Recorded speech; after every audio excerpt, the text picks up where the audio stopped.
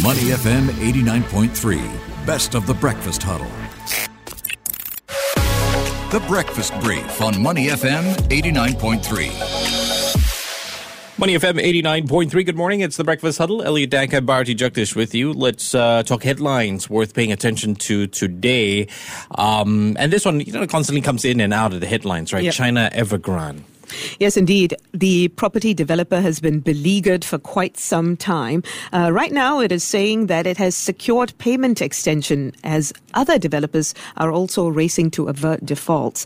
They secured a crucial approval, they say, from onshore bondholders to delay payments on one of their bonds.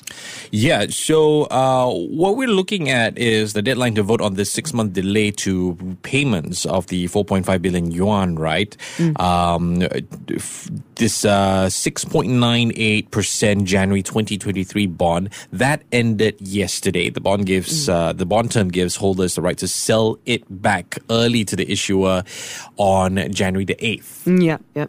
But in a statement late yesterday, of course, Evergrande came out to say that its main unit, Heng Da Real Estate Group, had reached an agreement with the bondholders to delay those payments. I'm sure that comes as a relief, but not quite the panacea for all its troubles. Yeah, so long story short, when you look at everyone who's voted, 72.3% approved the proposal to extend the redemption and coupon payments. So the bond that was suspended, the trading of that bond that was suspended since January the 6th, it'll resume on Monday. And that's when we got Ryan to come in and give us a little bit more updates about it. Yeah, for sure. And I'm sure that we will get way more as well as we move along. The issue really is with the real estate sector as a whole, because we did mention that there are others who are also racing to get some extensions and to avert the defaults. Definitely one to watch. Here's an interesting piece. Big news, especially with a company like Microsoft. They are set to review the effectiveness of the company's sexual harassment and gender discrimination policies and practices in response to a shareholder proposal that passed at its latest annual meeting. And this statement comes out overnight. Very good and progressive. I wonder how often they do this, because actually all companies should be reviewing these on a regular basis. In this case, the review will produce, hopefully, a transparency report that summarizes the results of any sort of sexual harassment investigations that they've had in recent years against directors and senior executives as well. I mean, at the end of the day, it's the older ones that, and I'm not being stereotyped here, because things used to be run a certain way. And now in this new age that we're in as things progress, right, you have to look at things very differently. Certain, how should I say, social norms, certain expectations as well. I mean, I do beg your pardon for saying this. I've heard a certain age group say, a woman, what do they know?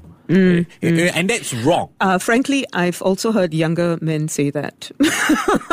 And that's wrong. Where do they learn it from, right? It's Correct. a mindset that's passed down from generation to generation. So I'm doing this podcast with a friend of mine, and not to digress too much. I'm doing this podcast with a friend of mine, and it's called How Hard Is It to Be a Man? And one of the things that we have agreed on is you learn how to be a man from your father and how your father treats your mother. Yeah, does have an influence. We have to be very reflective of that, right? I think it's a size.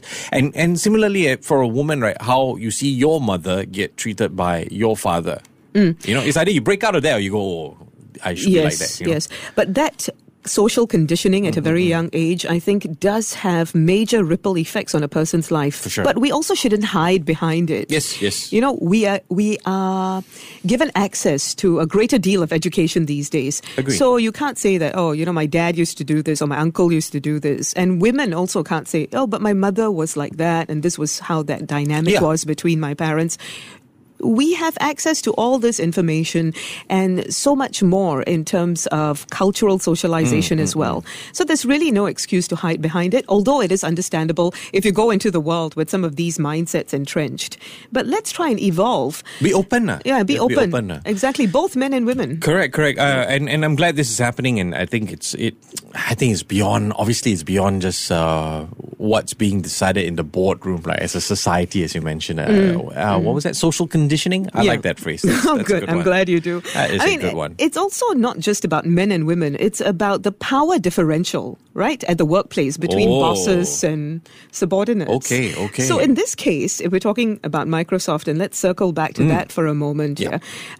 All of this started with a board committee probe beginning in 2019 involving Bill Gates himself. Yes. And it looks like they have hired an outside law firm to assist in this review. So it's definitely one to watch.